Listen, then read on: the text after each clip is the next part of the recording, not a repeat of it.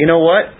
We started last week Acts 9, which is a story of one of the greatest transformations that you read in the Bible. Of course, they're all great. They're all fantastic. But that story of Paul and how God did that, it is quite interesting, isn't it? To see what God did with Paul as he was going to Damascus, that great big city, and as he was going to persecute all the Jewish Christians that had fled up to Damascus, because there was a good Jewish population up there anyway, in synagogues all over the place. And that's where he was going to go into the synagogues with his, what we call it, permits, and to legally oust those people out of there and bring them back to Jerusalem to torture and do whatever they were going to do with them. And so that's what Paul was going to do until God intervened. And boy, what a story that is. And of course I think we took it up through the first 9 verses last week. And of course he was out of his sight, couldn't see.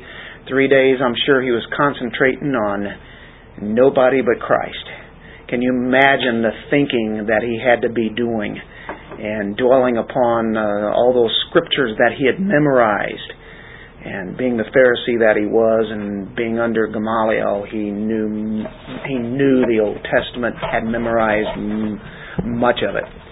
And all of a sudden those scriptures were starting to come alive as definitely the Holy Spirit has filled him, and he's getting personal teaching from Holy Spirit, from Christ, and he is definitely praying. He definitely has a time with the Lord during those 3 days. And there's a man there that God has prepared to go to Saul. And that is an interesting story in itself, because the most feared man, as far as the Christians are concerned, because it's mainly because of him and other ones, that they were fleeing to Damascus in the first place. And there's a guy by the name of Ananias who knows full well what Saul is there for. And so whenever he gets the call from the Lord, it's quite the surprise what the Lord has in store. And God does that sometimes, doesn't He? He definitely gives us surprises. So, let's pick it up at verse 10. Chapter 9, verse 10. Now there was a disciple at Damascus named Ananias, and the Lord said to him in a vision, Ananias.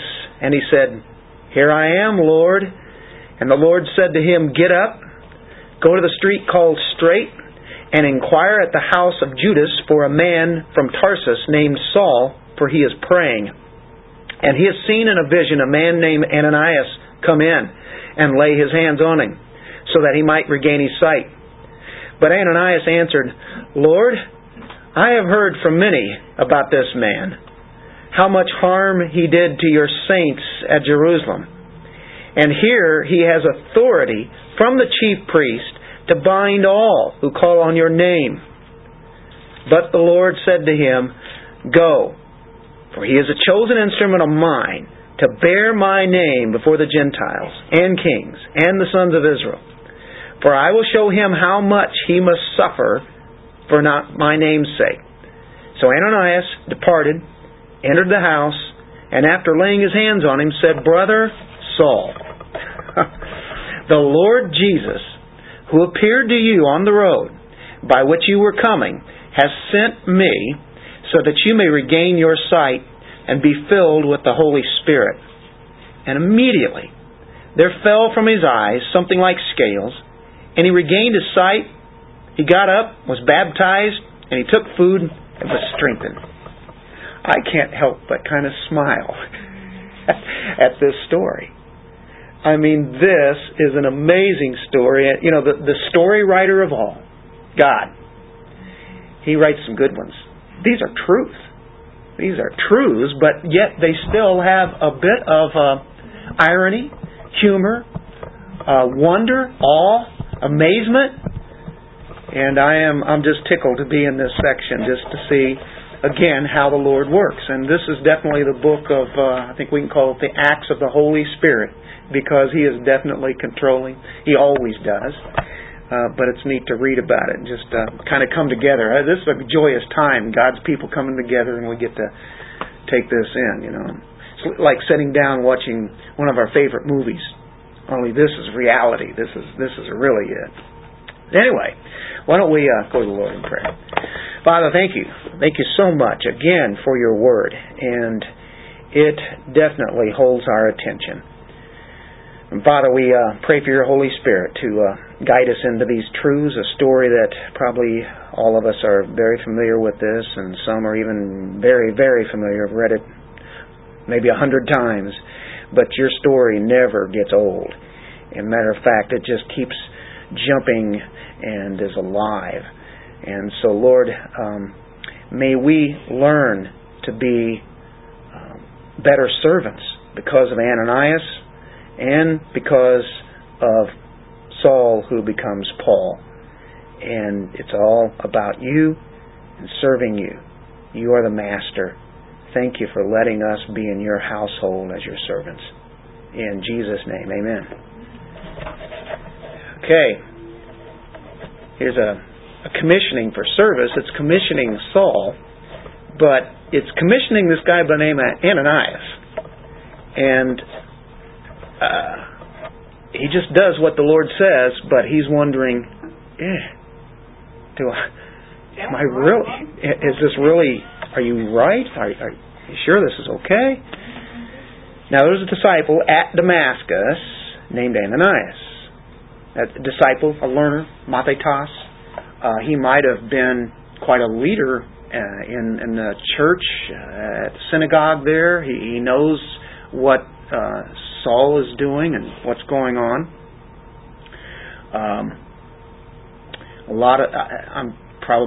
He's from that area, but a lot have come from Jerusalem and Judea, and because they've been ushered out of there. I mean, they've been running, and so here's this man that God prepares in this big city, and the Lord speaks to this one man, and speaks in a vision. Makes it very well aware, this is the Lord, there's no doubt about it. Right there, the Lord is there. And he calls him by his name. And it kind of reminds me of Bill Cosby.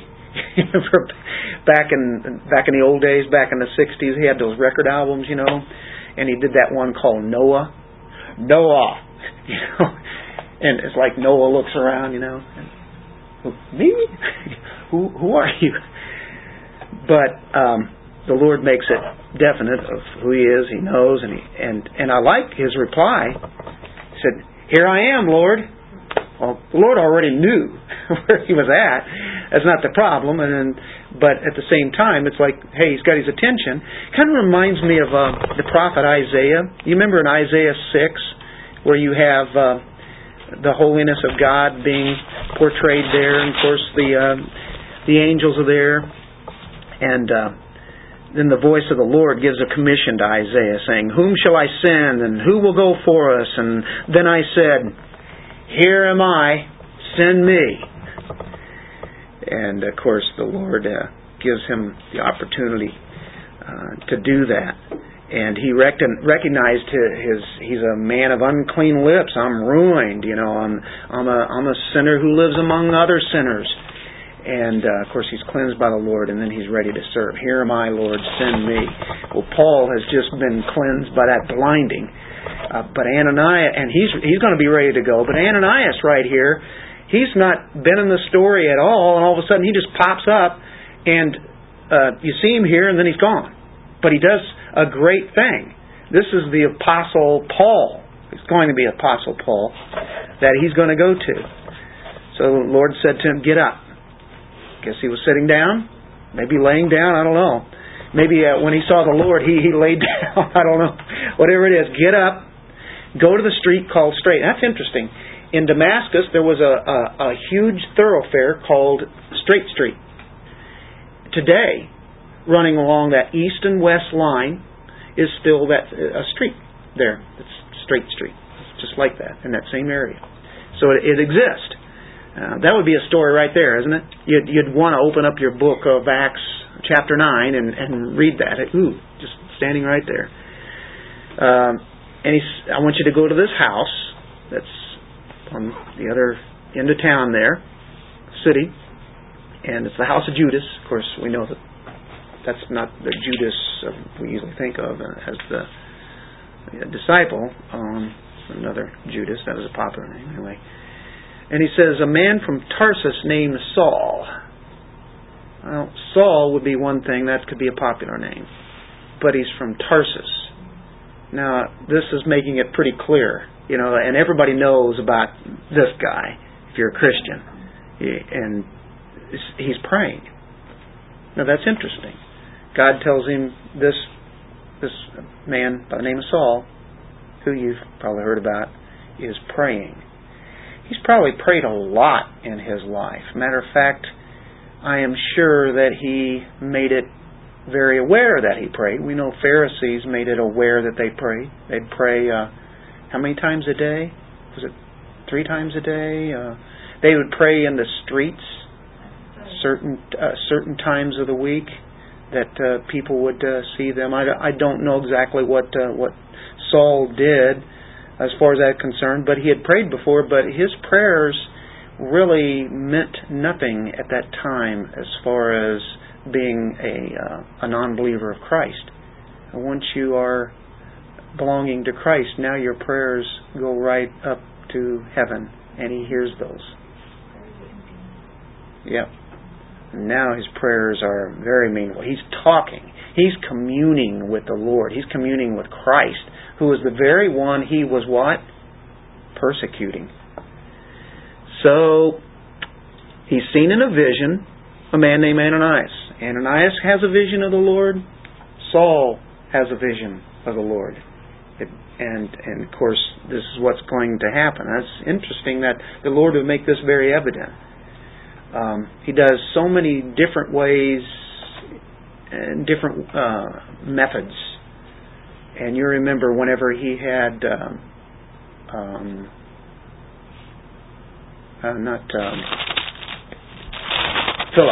Philip, that's what I'm thinking of, to meet the Ethiopian. You remember when that happened. Now, he didn't necessarily give him a vision there, but he told him what to do. He's talking to him, and he told him where to go, but he didn't exactly know what was going to happen. Now, here, Ananias actually is getting this vision, and he is told, who he's going to meet and what he's going to do. So there's different ways that God is operating, and the way that this comes about, I think, is so fascinating.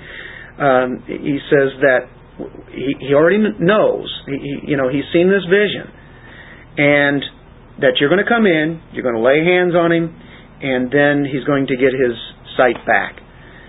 And Ananias answers, you have to like this. Lord, I've heard from many about this man, how much harm he did to your saints at Jerusalem. Saul, Saul, why are you persecuting me? Your saints, he's coming up here to get us. He's going to arrest. You want me to go to that house where he's at and talk to him. You want me to give him his sight back. You want me to go there. And here he has authority. Remember, he has those permits from the chief priest, and we know that's been told already, to bind all who call on your name.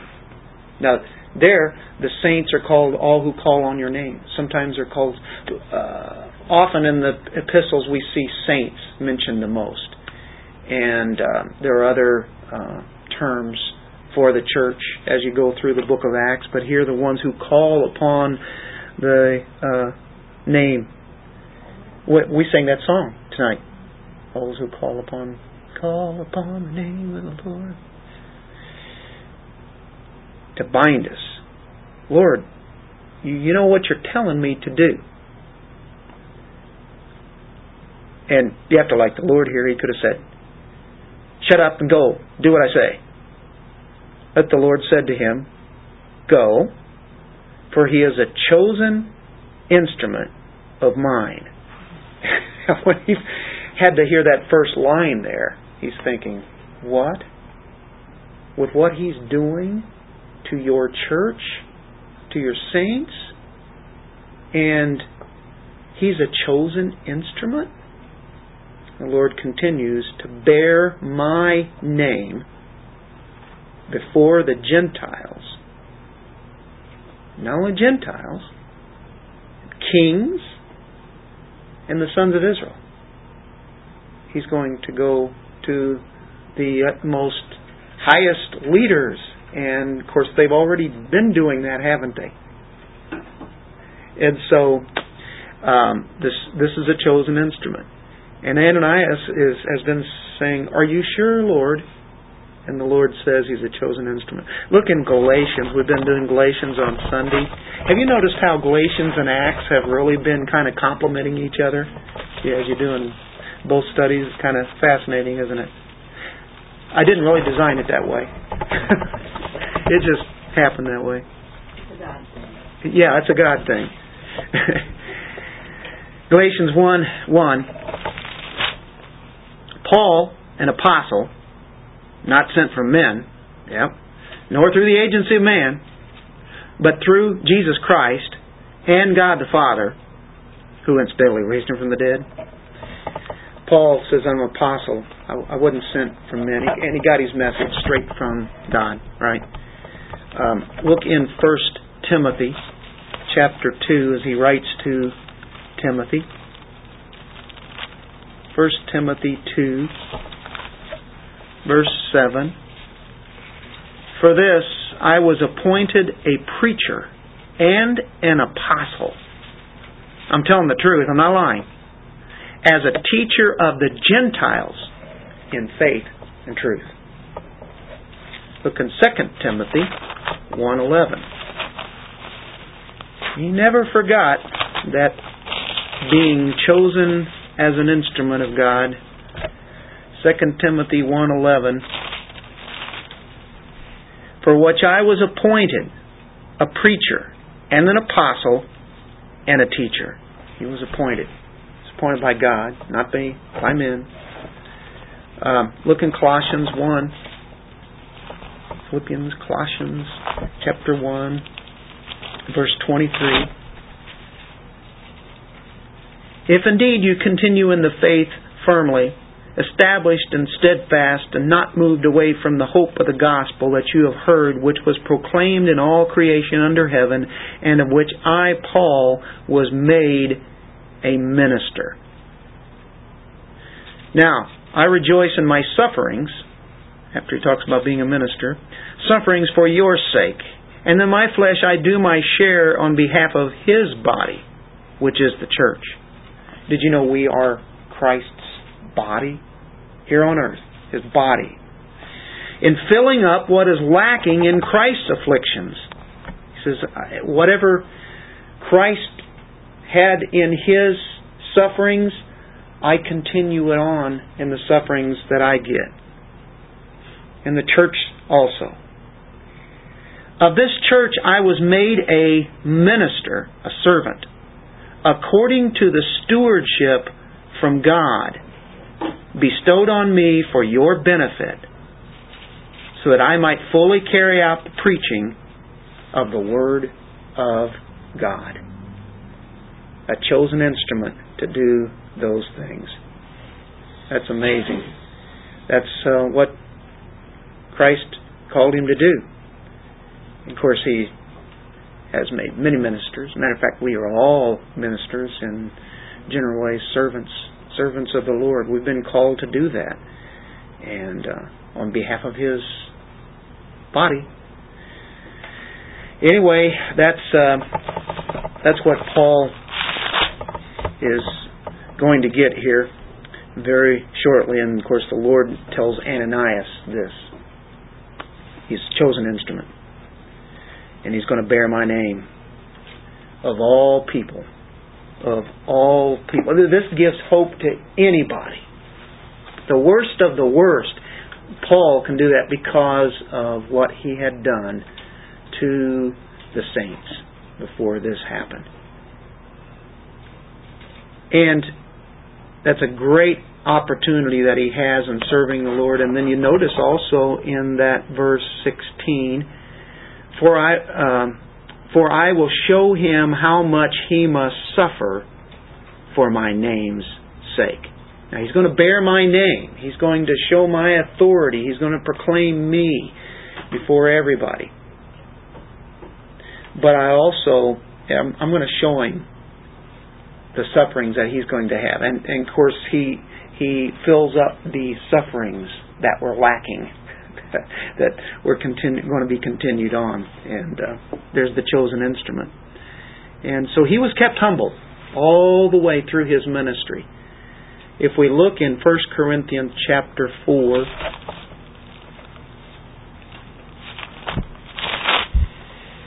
we look at verse 9.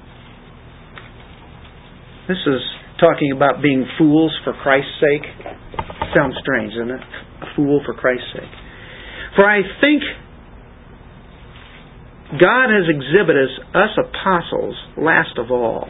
He's put us on display, exhibited us, as men condemned to death, because we have become a spectacle to the world. And the word for spectacle, interesting word, theatros, theater. We become a theater, a spectacle. People are watching us. All the world is. We become a spectacle. We're both to angels and to men. We are fools for Christ's sake. Boy, Paul has a way with words, doesn't he? He definitely is bringing forth something here with color here. But you are prudent in Christ. We're weak. But you are strong. Okay? You are distinguished. But we are without honor. See, he's having to defend his apostleship. That's the context to the Corinthians. And of course, they were living their lives in immorality. As the church is not a great example of the church, but that's the church. And he's saying, "You're strong. Yeah, we're weak. You know. To this present hour, we are both hungry and thirsty, and are poorly clothed, and are roughly treated, and are homeless." Paul was homeless. You ever thought about that? How many times have you been homeless? And we toil, working with our own hands. When we are reviled, we bless. When we are persecuted, we endure. When we are slandered, we try to conciliate.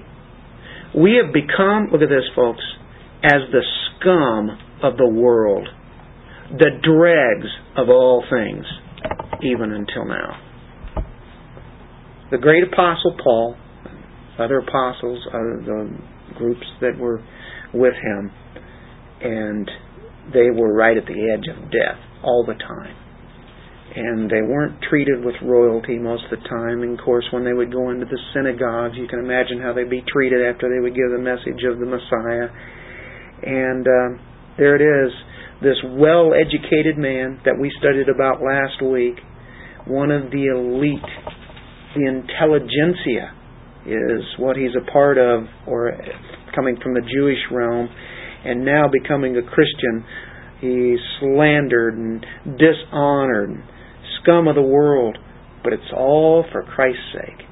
This is part of the suffering that he went through. And of course, Christ told Ananias that here's what I'm going to have him do. I'm going to have him give the gospel. And when you give out the gospel, they can treat you like they treated Christ. That's really what it amounts to. Well, if that's not enough, go to 2 Corinthians 11. And it's the Corinthians again. He has to really bring forth some things that will maybe start having them to think. Matter of fact, I think when Paul started out Corinthians, in the first verse, Paul, called an apostle of Jesus Christ. There's a reason why he called himself an apostle there, because they were wondering if he was really an apostle, doubting who he was. He has to prove it. 2 Corinthians, same thing. You know, a lot of times he doesn't necessarily always call himself. In Galatians, what did he call himself? Paul, an apostle, right? He proves himself through the first 2 chapters. What did it say? 2 Corinthians 11, verse 23.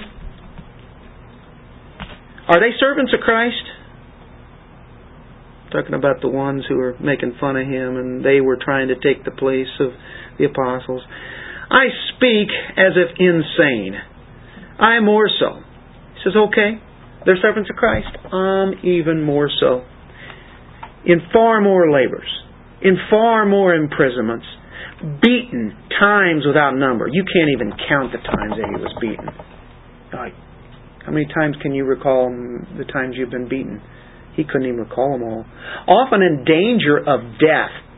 5 times I received from the Jews 39 lashes. 39, they said, was about as far as one could take it. Anything over after that could be death.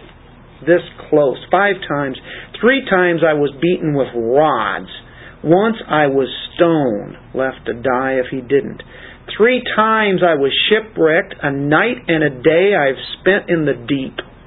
I have been on frequent journeys in dangers from rivers, dangers from robbers, dangers from my countrymen, dangers from the Gentiles, dangers in the city, dangers in the wilderness, dangers on the sea, dangers among false brethren. I have been in labor and hardship through many sleepless nights, in hunger and thirst, often without food, in cold and exposure. Apart from such external things, there is the daily pressure on me of concern for all the churches.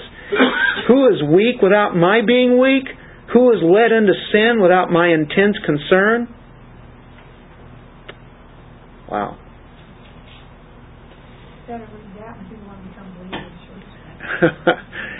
Quite the cost, wasn't it? This is one. Look at chapter 12, verse 7 through 10. You know, he did get to see paradise. Caught up to the third heaven. And then we read in verse 7, because of the surpassing greatness of the revelations. They're way beyond anything that he could even relate to here. For this reason, to keep me from exalting myself, there was given me a thorn in the flesh, a messenger of Satan to torment me, to keep me from exalting myself. God is really good. He let him see what he saw, and then he kept him very humble, because Paul would have had the humanness in him to be tempted to be very prideful with that. And he said, he kept me from exalting myself. Concerning this, I implored the Lord 3 times that it might leave me.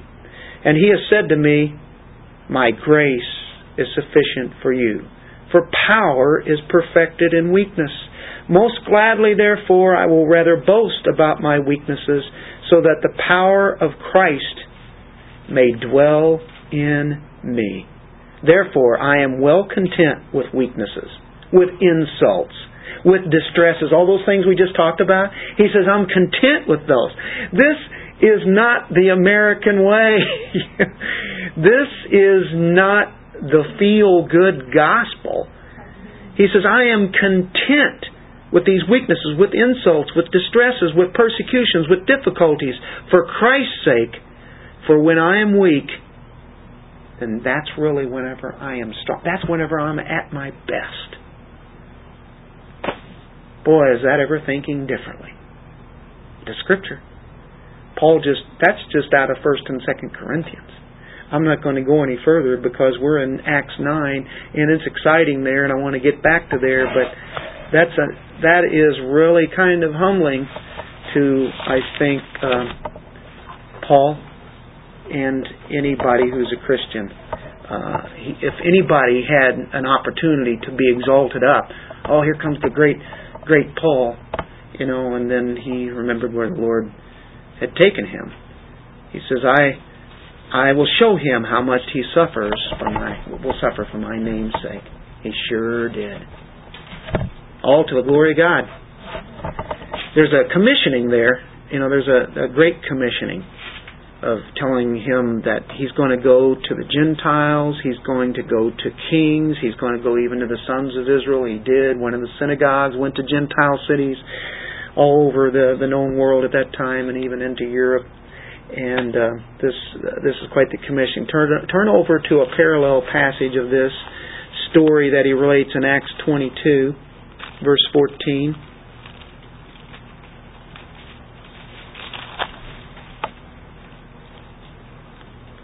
(22, 14, and 15).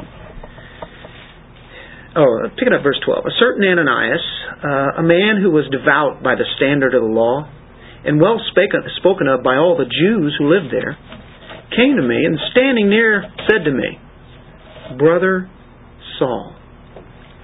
By the way, let's don't overlook that word, brother. He's heard about Saul. I don't think he's ever met him. And he's heard about him, and he calls him brother, because the Lord told him what was to be done. Receive your sight. At that very time, I looked up at him, and he said, The God of our fathers has appointed you to know His will, and to see the righteous one, and to hear an utterance from His mouth. For you will be a witness for Him to all men of what you have seen and heard. Now why do you delay? Get up, be baptized, wash away your sins, calling on His name. Now that one verse could be troublesome to some people. Get yourself baptized and you get your sins washed away. I don't think you guys have any trouble with that, right? Should I explain it? It's so related. Baptism was related to being one of faith, that the two went hand in hand. And of course, he is washed away as far as his sins are concerned there. And as he calls upon the Lord, what a thing happened there. But boy, Ananias had quite the message to give. Just in that one verse 14, we get some detail. The God of our fathers has appointed you to know His will. Hasn't known His will very good before this, has he? And to see the righteous one, and to hear an utterance from His mouth. You're going to be a witness for Him to all men of what you've seen and heard. Well, you're delaying. Get up. Get it going. Wow. There's a commissioning. We go back to Acts 9, verse 17. Ananias departed, entered the house, and after laying his hands on him, he said, Brother Saul, the Lord Jesus who appeared to you, he saw him, on the road by which you were coming, has sent me so that you may regain your sight and be filled with the Holy Spirit. We know what happens with the early church when they're filled with the Holy Spirit, don't we? We have seen that over and over and over. Jesus spoke of it in Acts 1. We see it happen in Acts 2. And then right on from there, the Word of God's being preached, and they're filled with the Holy Spirit. You get Stephen, you get Philip. They're filled with the Holy Spirit. Peter, John, all of the disciples, filled with men full of the Holy Spirit. That were the Jewish guys who had Hellenist Jews become Christians. Yeah, Barb. Last week we were talking about speakers and whether a person who is speaking is a Christian or whether a non-Christian right. speak. This is kind of an example right here where, the last thing he was looking for, the last thing Saul was seeking was Christ. So, yeah, he was trying to destroy all those. So. And now he's going to seek him out like he's never sought him out before. And those 3 days, he's praying, he's seeking out the Lord. So what was the verse you talked about? Didn't you talk about a verse in Jeremiah? Mm-hmm. What verse was that? Give me a moment here. You didn't necessarily have to be a Christian to be. Yeah, I don't know what that is, Barb, and I should. Well, if I can get to it real quick here, I thought I had it here.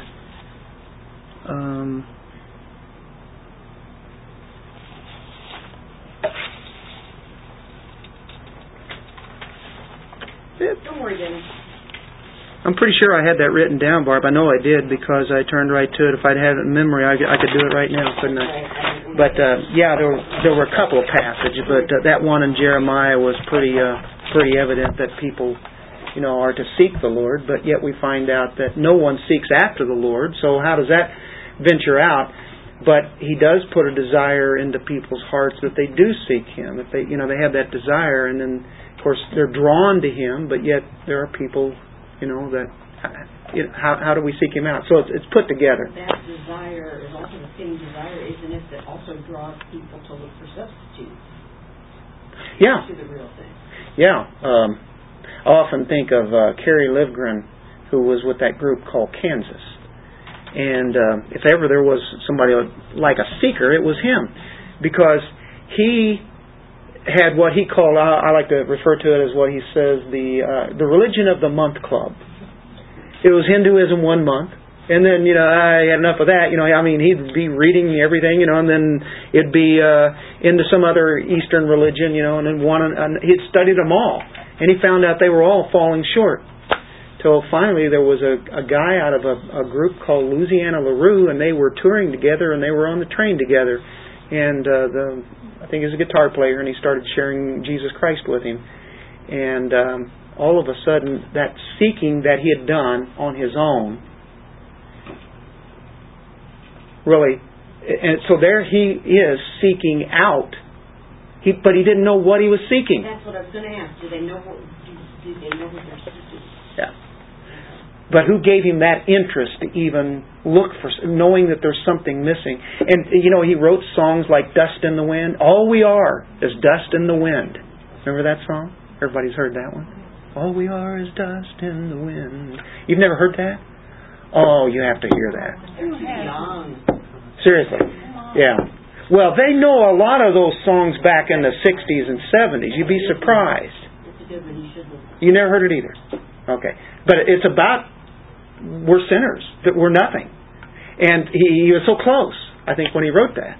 But he didn't know the answer to that until later. Don't you think that, for what I understand, is what God does in that time, if He uses it, He shows you the law.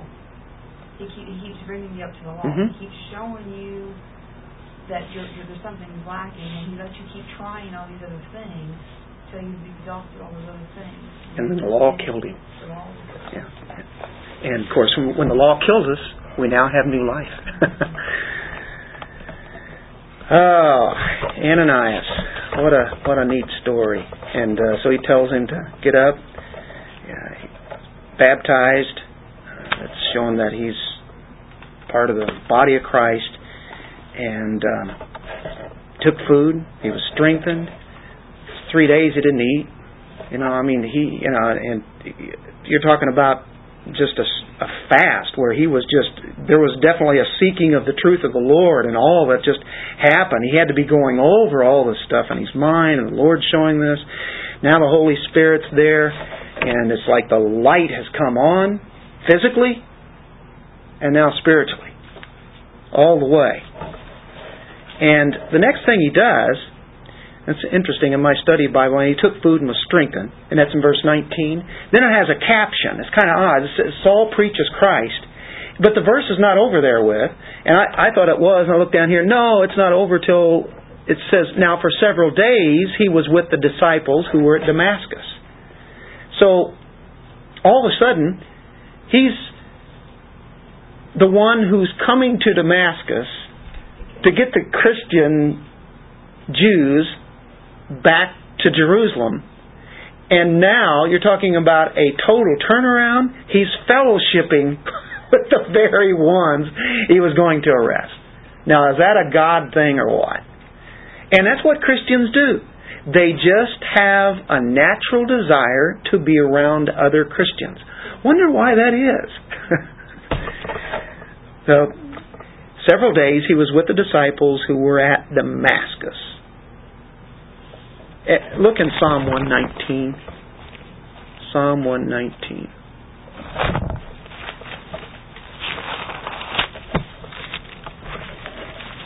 It's a good thing for brethren to dwell together, isn't it? Here the psalm writer says, I am a companion of all those who fear you. 63. I am a companion of all those who fear you. Who are the ones who fear Him? His people, right?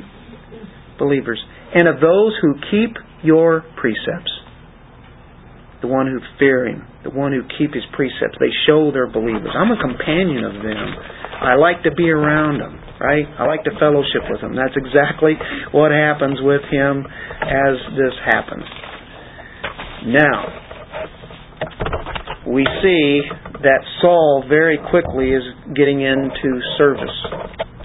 And I want you to think of that Mark 10:45. For even the Son of Man did not come to be served, but to what?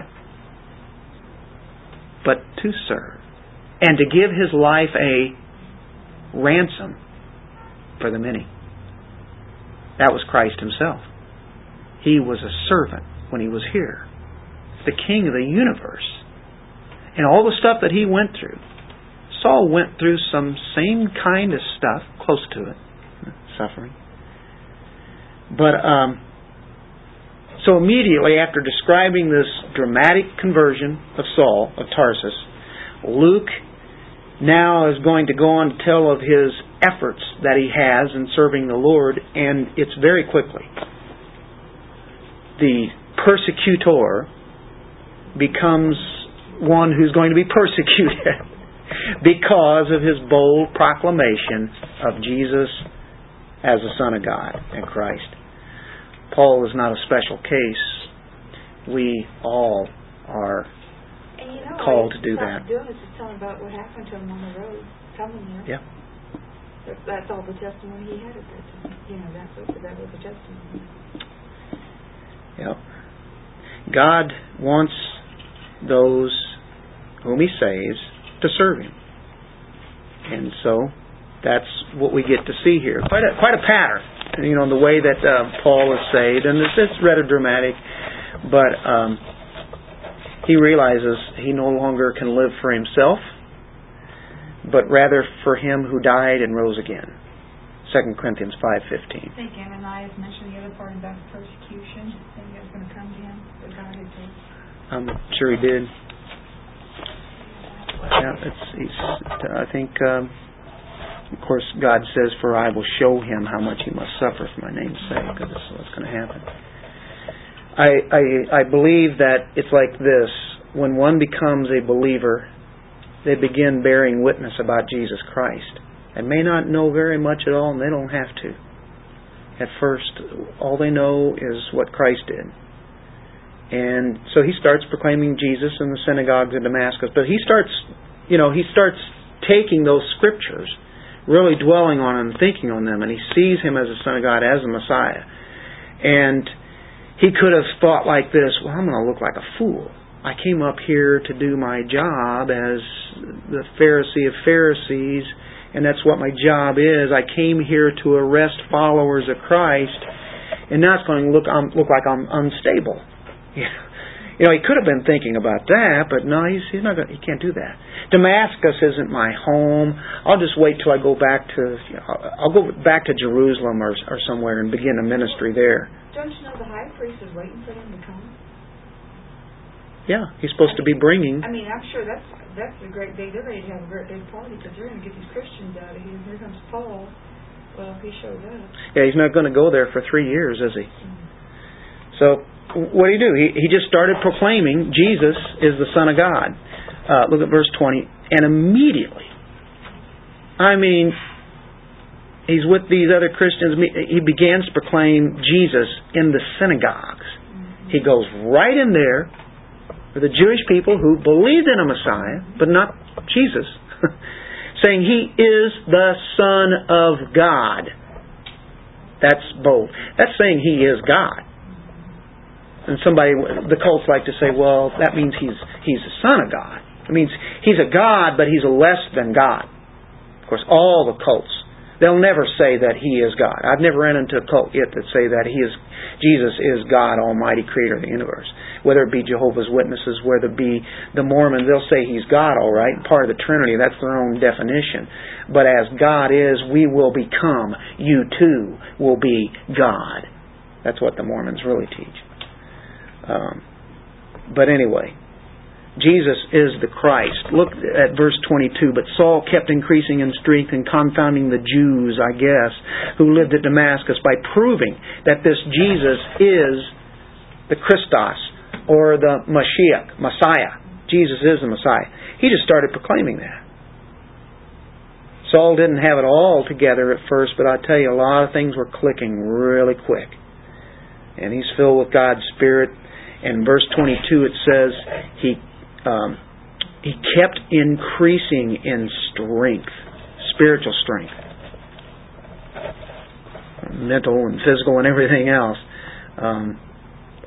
Verse 21, all those hearing him continued to be amazed. You know what they were saying? Well, naturally, isn't this he who in Jerusalem destroyed those who called on this name and who had come here for the purpose of bringing them bound before the chief priest? Isn't this why? That's why this is one of the greatest proofs of Christianity, with what it did with this historical person. This man really did live. And there are writings by secular people about this man, Paul. He really did live. What a transformation. And it transformed all the apostles, what they did. But this man, from what he had done, a total swing around. Only God could have done that. And that's why, if somebody says, well, I want proof, well, of course, proof is, I guess they'd have to go back and see the resurrected Christ, see him coming out of the grave or something. But we have many proofs. I mean, the Scriptures themselves. But that's pretty amazing when you think about what happened to Paul. Killing them, and then all of a sudden a major turnaround. And why would anyone do that unless they absolutely went nuts, or he had seen Jesus Christ risen from the dead? So he starts bearing witness about Christ. How could he not? You ever seen a Christian who did not want to share Christ? Sometimes we get a little nervous, or maybe we get shy. We don't say anything. But sometimes some of the best witnesses are brand new Christians, because they don't know any better. Can't help but start saying, yeah, this is what happened to me, and then you start finding out people don't really take to that too kindly. I can relate to that. Can you relate to that, Barb? Do you remember? Yes. When my testimony was published in the paper, and it kind of ruffled. It got people all over town a little ruffled. Yeah. Matter of fact, I think you guys had that. Wasn't that dealing with the church there? Didn't they put an article in there? And it disturbed? Yeah, our church was publishing testimonies of different people at the time, and they asked if they could put mine in, and I said sure. And it started out, the first sentence was, I was raised a Catholic, but the way the paper did it, they put that in big bold print. So Spencer Allen got a little bit offended by that and wrote a rebuttal in the paper. Apparently that wasn't the first time that had happened, because there had been a couple in our church who came from the Catholic Church just a couple of years earlier and published their testimony, and they were taking it as a personal attack against our church because we were attacking the Catholic Church. And all you really told was, hey, here's what happened. Here's my story, Yeah, well, what I did say, and that wasn't in boldface, was that I said any shortcomings are purely my own. I'm not blaming the Catholic Church for anything. But that wasn't in boldface. That's neat, being able to get an article in the paper like that. I think that is really something, how the Lord works in that, because, boy, it's awfully hard. It wasn't really an article in the paper. It was a paid advertisement by the church. Right. Is that what it was? Yeah. Would they let you do that again? Can you? Yeah, it was. It went on for quite a few weeks, didn't it? Our outreach committee was doing it. I think that's great. They didn't have any problem at all, as long as you paid them money, right? I don't know, First Amendment, you can put anything you want in there if you pay for it. So. Can you? But they took it as a personal attack against the Catholic Church, because they felt like they were being systematically attacked because it happened more than once. Was there some pretty good? Did you get any response much off the paper? From I mean, just like running kind of like once a week in there? I think we probably did it once a month. Or just every now and whenever somebody would give it allowed. How many they run? 10 or 12 different ones in the series? Kind of like a whole series. Huh. I think mine was one of the last ones. Wow. I guess after all that. Kind of like testimonies and that kind of thing, right? Yeah. That's great. That's great witness. Yeah. Well, it was interesting. He was the only rebuttal. He himself. Nobody else wrote any rebuttals to him or me after that. So. Well, Jesus is God. He's equal with God. Of course, you think of the deity passages. I'm sure you guys know those. Of course, you think of John 1:1, right? In the beginning was the Word. The Word was with God. The Word was God. You can think of, almost any book of the Bible is going to have it, especially throughout the New Testament. It's always a good study, just the deity of Christ. I think John 10:30 was really good, where Jesus said, "I and the Father are one." We are of the same essence. We are, that is just like saying, "I am God." In Hebrewism, and that's why they wanted to kill him then, because that was blasphemy, as he made that. Anyway, he confounded the Jews, and Scripture was the basis for all of his arguments.